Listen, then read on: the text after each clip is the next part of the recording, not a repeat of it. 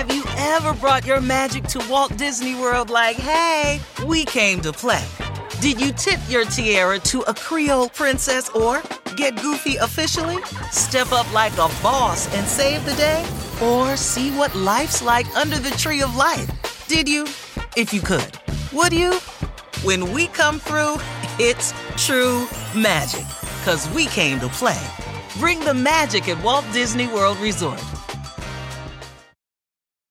Episode 67 of The Bowery Boys, the Guggenheim Museum. Hey, it's the Bowery Boys. Hey.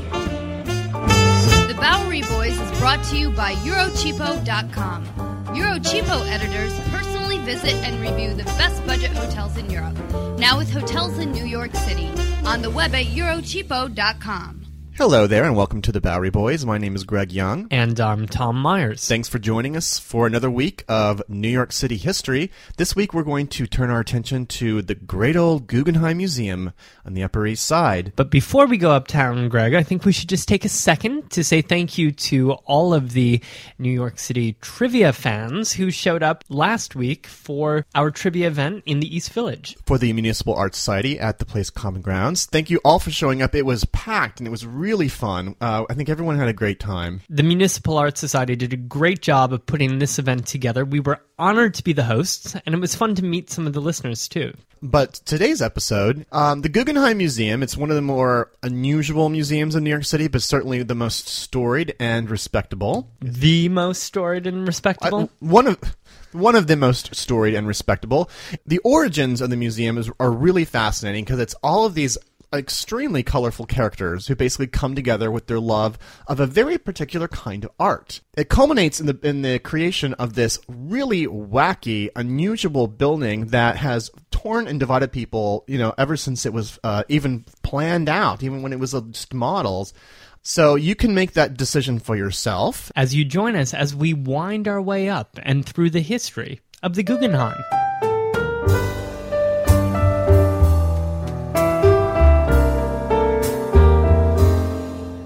All right, Greg. Well, you already said that the Guggenheim is in Manhattan's Upper East Side, but perhaps you can situate us a little bit more exactly. Absolutely. The Guggenheim Museum, which is, of course, run by the Solomon R. Guggenheim Foundation. Right, because that's the official name of the museum. That is the official name. The Solomon R. Guggenheim Museum. It is on 1071 Fifth Avenue at 89th Street. It's on, of course, what we call Museum Mile, where some of the major museums are there that you can all visit just on one lovely afternoon if you want to.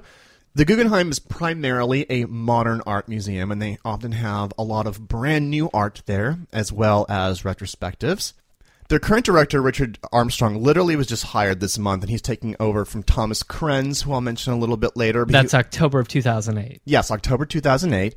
Krenz was responsible, actually, for most of Guggenheim's expansion to other places, which we'll mention a little bit later. As I said, they specialize in modern art, and things are often arranged thematically, as well as retrospectives by artists. In the terms of this podcast, what is modern art? I mean, I don't want to give an art lecture. Oh, yes, you do. But as our story will begin in the late 1920s, what is modern art to them? Essentially, it's paintings and sculpture and photography. Things like installation and videos would come much later, obviously. They're conceived as like non-traditional or, quote, abandoning the foundations of all the centuries of art that have gone before them. And there's two terms that we should point out in this particular podcast. One of them is non-objective, and the other one is representational. Representational is basically a bowl of fruit on the table, but because I'm an impressionist or something, it might be done in a very blurry or in an unconventional manner. But so it'd be a modern take on something you could identify. A woman or a bowl of fruit or something, a cat. An object, yeah. Yes. A non-objectivist will paint something that is not a known construct of this universe, like Rothko, Mondrian. Basically, they're concepts, they're swathes of color done in an emotional way. Okay, so that's a non-objectivist. A non-objectivist, yes. Objectionist. Say it 20 times fast. Yes. And we'll explain why that's a distinction we need to make for this show. We're talking about a lot of rich people who essentially are buying a lot of art and become infatuated with it. How did this really happen? The event that basically lit the match for this whole thing was the 69th Regiment Armory Show in 1913. This is the Armory, Tom, on Lexington and 26th Street. Okay, Do you happen to know that building? Yeah. It's basically, this whole show was like an alien ship that landed in the middle of the United States. I mean, it was the first significant collection in the United States of, quote, modern art. Things like scandalous art like Marcel Duchamp's Nude Descending a Staircase. A vast variety of pieces that, like, were not hanging up in, say, the Metropolitan Museum of Art at this time. They weren't hanging in any of the homes of the wealthy. But it was such a new and fresh and exciting thing that, of course, it did become a dalliance of the rich to start buying some of these things up to decorate their own homes. And they would even create their own little private galleries in their homes for their friends, Tom. Can you imagine having an apartment where you could just create a little gallery for your friends? Like, come on over and look at my artwork. That's what people like Abby Rockefeller did before she, of course, went on to create the Museum of Modern Art. So a lot of these people even like would sponsor some of these artists. Many of these were like starving artists in Paris or in South America or what have you, and they would make their names thanks to a lot of the wealthy here in the United States. That kind of lays the groundwork for what happened at the Guggenheim, and which also kind of had beginnings very similar to that. Well, you mentioned that our story began in 1913, but I actually think that we need to go back a little bit earlier than that, to 1861. Oh, because we're gonna talk about the family. I'm assuming. Yes, we need to talk about Solomon the man. Solomon R. Guggenheim. Sol Robert is that R. Uh-huh. He was born in 1861 into a pretty well-off family in Philadelphia. He had 7 siblings, and the family, his father Meyer, had a successful needlework company, and I believe he even like sold lace as well. So he made. Greg, stop embroidering the story here. Okay. Let's just pull back a second. But the family wasn't rich, I don't think we would say, but they had a successful thing going. Successful enough that Saul was sent off to Zurich to study in Switzerland. And when he came back home after his studies, he joined the family business. The family fortune shifted pretty dramatically in 1879 when his father bought into a silver and lead mining company. Oh, that's kind of a change of pace. Well, he started investing in these different industrial companies. They ended up paying off quite handsomely for the family. And the Guggenheim family would become a mining powerhouse. And so young Saul would be, sent around to work wherever he was needed. He was in Europe for a number of years before he came back here. And then he was even sent down to Mexico, where he spent years working between New York and Mexico and establishing a company in Mexico. So he had these mining companies really on a global scale happening in, the very end of the 19th century. It's kind of fabulous. Well, he's also becoming kind of worldly. Of course. He's traveling all over the place and seeing lots of new things. And so this is maybe spawning on maybe his future interest in artwork. Well, he was also in Chile, where he became the president of a copper company, and then went up to Alaska in 1906, where he founded the Yukon Gold Company. So he really shuttled between many, many different countries here. Some really hardcore industries, too, I have to say. Very brawny. Hardcore. Yeah. Yes. Well, in the meantime, he had actually found time to find a wife and get married, and married well, I have to say, because he married into the famous Rothschild family, the banking family from New York. Yes. Irene Rothschild, in fact, in 1895, got married to Saul. Irene also introduced him to some other fine things, including the love of art and the collection of art. Well, the Rothschild was an older family, so they were sort of wealthy traditions, I guess, and perhaps. So one of these things was probably artwork that they obviously passed on. And so they started traveling and collecting art. He would retire in 1919 at the age of 58, and at that point devote himself really to collecting art. So all he did was collect art then at that point. Okay. And at the beginning, he was really focusing on the old masters, traditional European-style masterpieces, whatever he could get his hands on, which is typical, of course. The usual suspects. But as you're bringing up here, there was this new trend coming. It was becoming more popular to sponsor and acquire some of these modern artists. So I would say the story takes a major turn in 1926 when Guggenheim meets a certain baroness. Would it happen to be, Tom, the Baroness Hillerebe von Ehrenweisen? Is it this same Baroness? Well, I actually just call her Hillerebe, but yes, if you're using her full Baroness title. She'll come if you call her by that. Yes, and she's never late for dinner.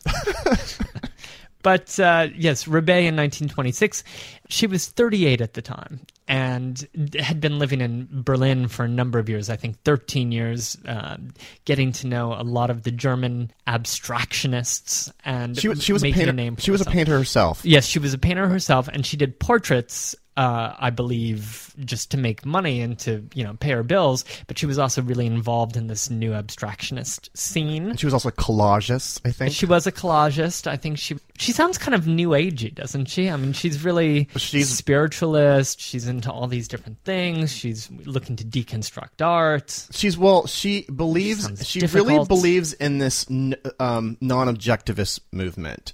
She thinks that this artwork actually it's infused with spirituality. Mm-hmm. She believed this kind of art would, this is a quote from her, elevate into the cosmic beyond where there is no meaning, no intellect, no explanation, but something infinitely greater, the wealth of spiritual intelligence and beauty. So this wasn't just something to decorate a room with. No, and I don't mean to, It's a portal. take a swipe at it either. I'm not making light of it. She was fully invested in this, but she was also making money as a portrait painter. And that's how she met Guggenheim when he sat for her a number of times. And from a couple reports that we read, it looked like they also had a little affair going on. Well, she seemed like this is one of these relationships I think someone needs to write a book on one day. It was sort of they were lovers, they were muses, it was like father-daughter, it was like Madonna-child, it was all these sort of like... Right, he was like 30 years older than her. It was a very sophisticated relationship. She was a very severe woman. And she also introduced him to the world of modern art. Together, they started traveling around Europe, visiting different studios. For instance, in 1930, he went with Rebé to Vasily Kandinsky's studio in Dessau, where he bought many paintings. Eventually, Guggenheim's collection would include more than 150 Kandinsky paintings. So, can you imagine how much that would be worth today? That's unimaginable. But wait, more than Kandinsky, because she would also introduce him to the works of Clee, Chagall, Léger, Mondrian, you name it. She was like, Modern Art 101 on tour with him. Right, the guiding force. Access to these artists. But what was he supposed to do with all of his old masters? Things, know. Yeah, where did he keep? I mean, if he's got, where do you put all these paintings? Well, in his case, Greg, you put them in your apartment, like you said before. You show them on the walls of your apartment. You invite people over. Sometimes, various members of the public are allowed in to see these. He, as it turned out, had an 8-room suite at the Plaza Hotel. Oh, well, is that all? Right, and I guess you're allowed to hang paintings on the wall if you rent out a suite at the Plaza, because he covered his walls in paintings.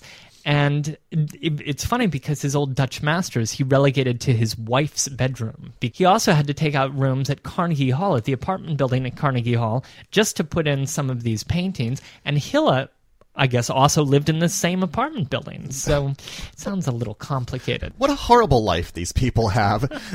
Fabulous rooms in the Plaza and the Carnegie Hall, filled with expensive artwork, with your mistress staying in the same building. Times were tough. And it wasn't. It kind of sounds like a Marx Brothers comedy, doesn't it? It does a little bit. Like a night at the museum or something. During the same period, he took his collection on tour as well. In 1936, he sent his stuff off to Charleston, South Carolina, and also Philadelphia to introduce other people to these modern artists and to sort of, build the movement a little bit. Very noble of him. Right, to win some new acceptance of the whole movement.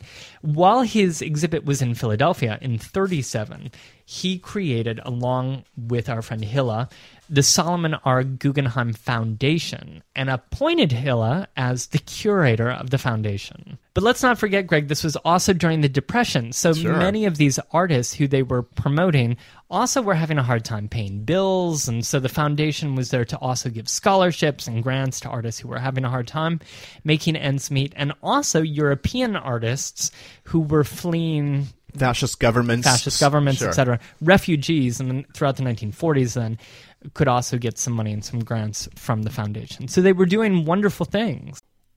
In the decades before the Civil War, slavery's grip on America tightened. But soon, a diverse group of abolitionists, both black and white, began to construct a clandestine path to freedom for the enslaved. Hosted by Lindsey Graham, Wondery's podcast, American History Tellers, takes you to the events, times, and people that shaped America and Americans, our values, our struggles, and our dreams. In the latest series, American History Tellers explores the Underground Railroad, a covert network of secret routes and safe houses operated by men and women committed to helping enslaved people escape bondage in the South. Fugitive slaves and anyone helping them face terrible violence and even death if caught. But for those brave enough to risk the journey, the Underground Railroad offered a path to the northern states and Canada, where their freedom was assured. Follow American History Tellers on the Wondery app or wherever you get your podcasts. You can binge this season's American History Tellers, The Underground Railroad, early and ad-free right now on Wondery Plus. But they eventually decided that they wanted to have a public place where they could actually display this art and people could come in and see it that weren't just their friends. Exactly. And so in April of 1939, they opened the first, and actually the only one with this title, but the first Museum of Non-Objective Painting. And that would be at 24 East 54th Street. It's a catchy name, isn't it? But it sounds kind of like a kooky place. If you read some of how they had the place designed, first of all, they had Bach and Chopin would be playing as you're walking through the hallways and looking at the artwork. Isn't that all very nice? They would have damasks on the walls. It was to be one of the very first usage of fluorescent lighting. The paintings would be hung really close to the floor because they were meant to be seen as you were sitting down, not as you were standing up and looking at them. Were there chairs? There were some chairs around. Yes, there were. The very first show was on June 1st of that year. It was called The Art of Tomorrow, and indeed it was all this non-objectivist art. Mostly paintings from Solomon's collection. Kandinsky and this man named Rudolf Bauer were the chief paintings that were hung. The critics loved Kandinsky, but they hated the Bauer. Bauer was a German painter. He actually was sort of a pet artist of the Guggenheim. He actually ended up moving to New York, by the way, fleeing Nazi Germany, and moved in with Hilla, and surprise, Rudolf and Hilla became lovers. But unfortunately, Bauer would, at least from his perspective, would basically get screwed by the Guggenheim Foundation. He signed an agreement. He was literally being sponsored by them completely, and he was producing artwork, and they were owning it all. He would basically sign some paperwork that would basically sign away all the rest of his future works to the Guggenheim Foundation. He freaked out about this and decided that he was never going to paint again, and he even sued Hilla for libel a little bit later. This whole thing would bring down his own reputation and would actually, as we'll see in a minute, would bring down Hilla's reputation as well. How unfortunate. So eventually, when the Guggenheim that we're about to talk to actually opens, his art would not be hung there when it finally opened. And keep in mind, this is one of the prime artists that Solomon had actually collected. What happened to the museum then? Well, they decided that they needed to expand to a larger museum. So in 1943, Hilla, being the curator of the Solomon Guggenheim Foundation, wanted to find someone to commission to open a brand new, gigantic museum temple that she wanted to open. That's her own words. Museum, temple. And we should also add that back at the Museum of Non-Objective Art on 54th Street, she was also kind of like burning incense, and there was plush carpeting. Oh, right. It sounds like a kind of a, I don't know, like a trippy place almost. Like it just... kind of a cult.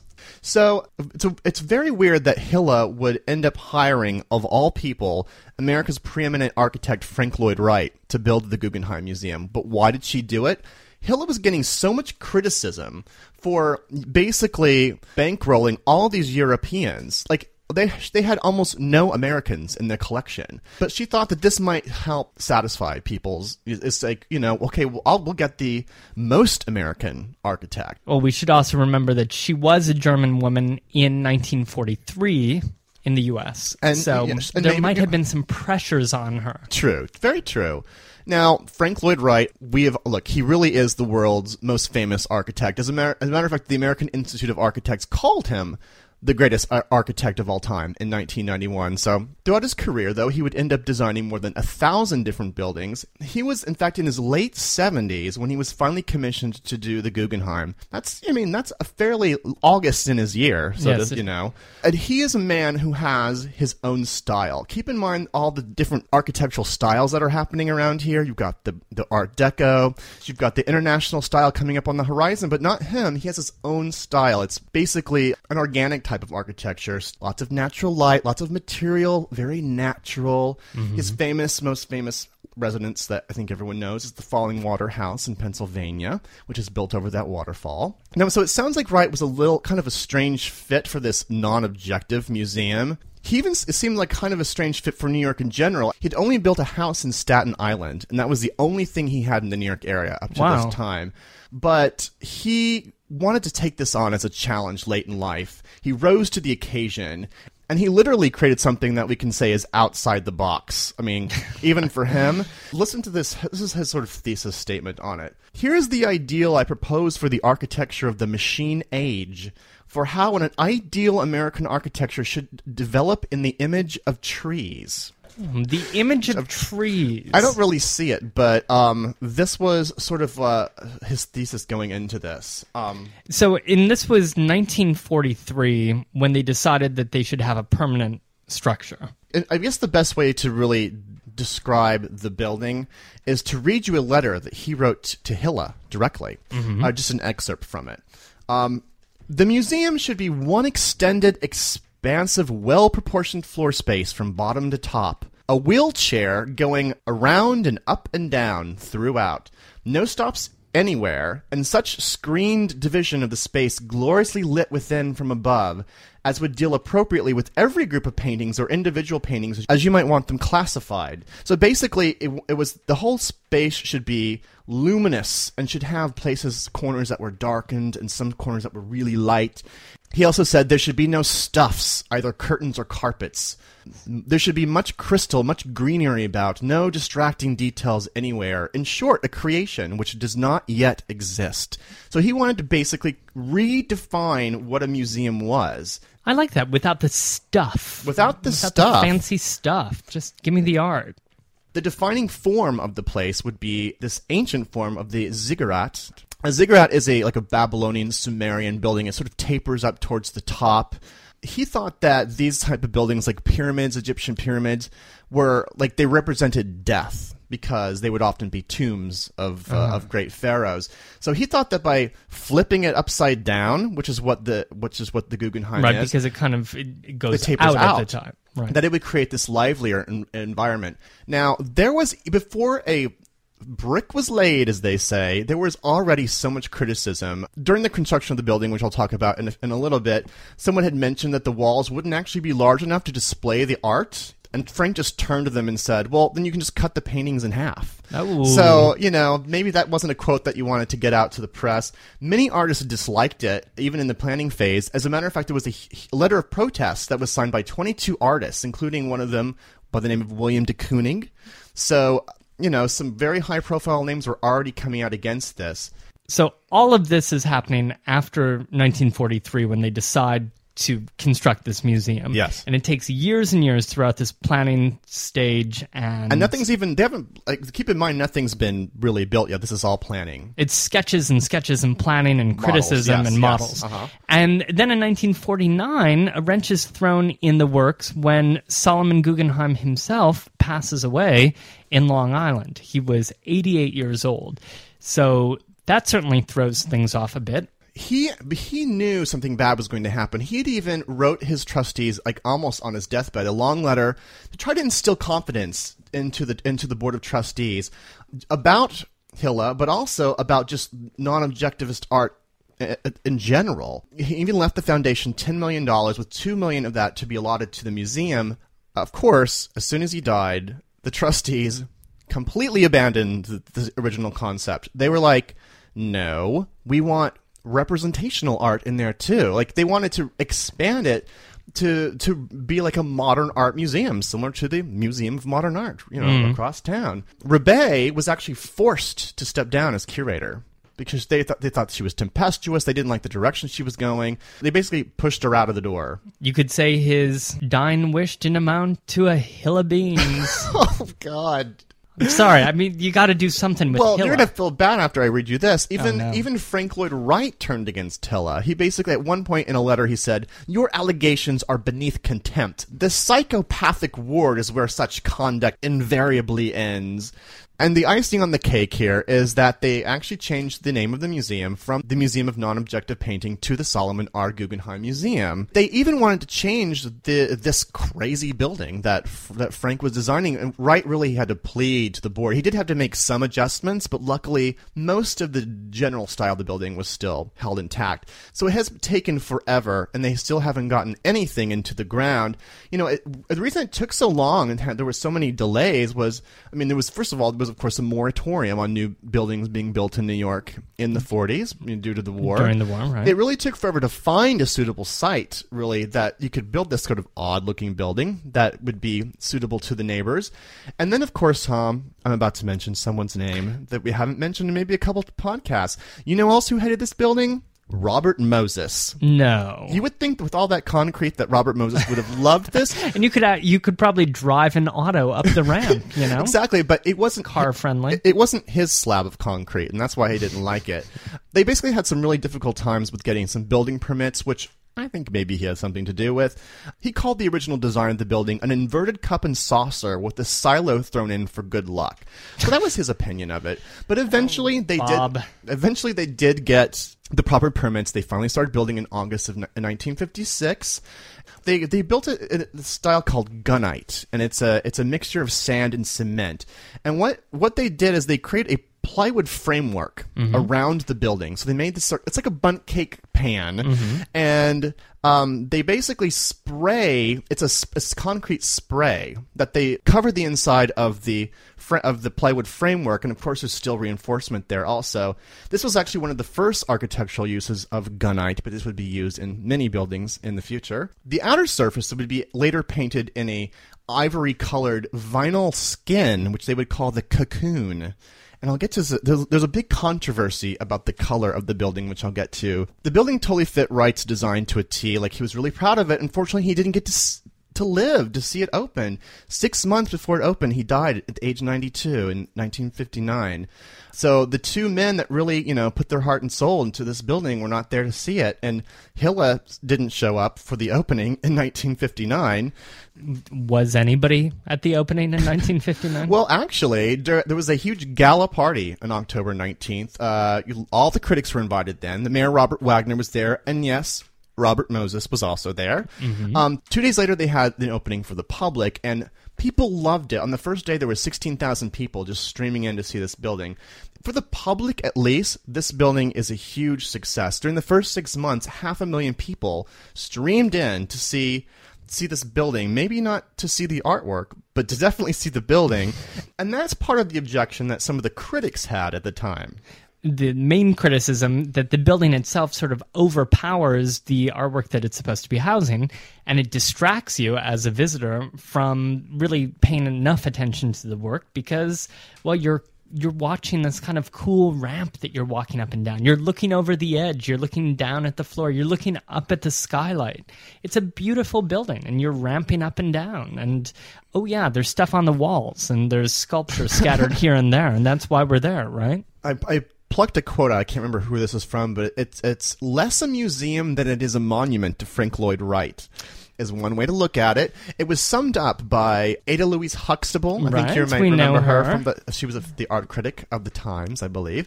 The Pan Am podcast. I think she sums it up nicely, kind of sums up all the criticism when she says that it has been hailed as a masterpiece, attacked as an atrocity, called the finest museum of all time, and denounced as no museum at all. So that's really, I mean, like, everyone has their own opinion. Even today, people are that way, I think. Well, there are some real issues with hanging art in that museum that persist today. And I recently went to the Louise Bourgeois show that was there a couple months ago. And it was the first time that I really thought about this because, her sculptures and things were freestanding. They were displayed along the ramp as you moved up. So things sometimes were at a slight tilt because, of course, they were on a ramp. It's not a square wall that you're looking at. I mean, they do have little gallery but even rooms. Sculptures standing there could be at a little bit of a tilt. And then, every so often there's a landing or a niche, and those would be areas where there would be a flat floor and flat walls, but the walls are slightly concave as you walk up the ramp. It's an unusual exhibition space. But still very successful. The Solomon's son Harry basically takes over the affairs, and they live off the endowment for the first decade. They do end up acquiring art throughout the course of the years. A major acquisition was in 1963, with a lot of important works by Degas and Picasso from the collection of Justin Tannhauser, including 30 Picassos. Right. So that was a huge major acquisition. And then in 1974, they get $40 million acquisition from someone with a very similar name, Peggy Guggenheim. In fact, she is the niece. Right. She built a wonderful collection of her own and then had a gallery in New York at about the same time as her uncle's gallery. In 1942, she had launched a show in New York of her own artwork, and she called that Art of the Century. Before heading off to Venice, where she bought a one-story villa that is located right on the Grand Canal, and put her amazing collection in this villa and opened it up as a museum in Venice. That would later sort of be acquired by the Solomon Guggenheim Foundation, and the foundation today runs the Venice Museum as well. And aren't there there's a few other Guggenheim museums that have opened in Bilbao, then, right? And in Berlin.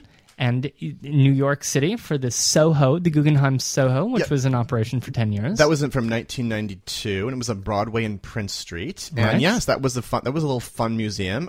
It had like Paul Klee, Art of the Motorcycle was there. Andy Warhol's Last Supper was also hung there. And then didn't a motorcycle exhibition open up in Las Vegas yes. with the Guggenheim Imprimatur on it as well? Yes, it did. For a short time, there was a Guggenheim Las Vegas. In fact, Thomas Krenn, who is the curator who's stepping down, was the one that initiated a lot of the sort of branching out of the Guggenheim name, the brand. Right. Now, back to the museum itself, I mean, although the design, of course, can be argued as being flawless or not, the construction definitely was not. It's gone through a lot of different kinds of renovations. In 1990 to 92, they actually had to put insulation in the building because there was absolutely none.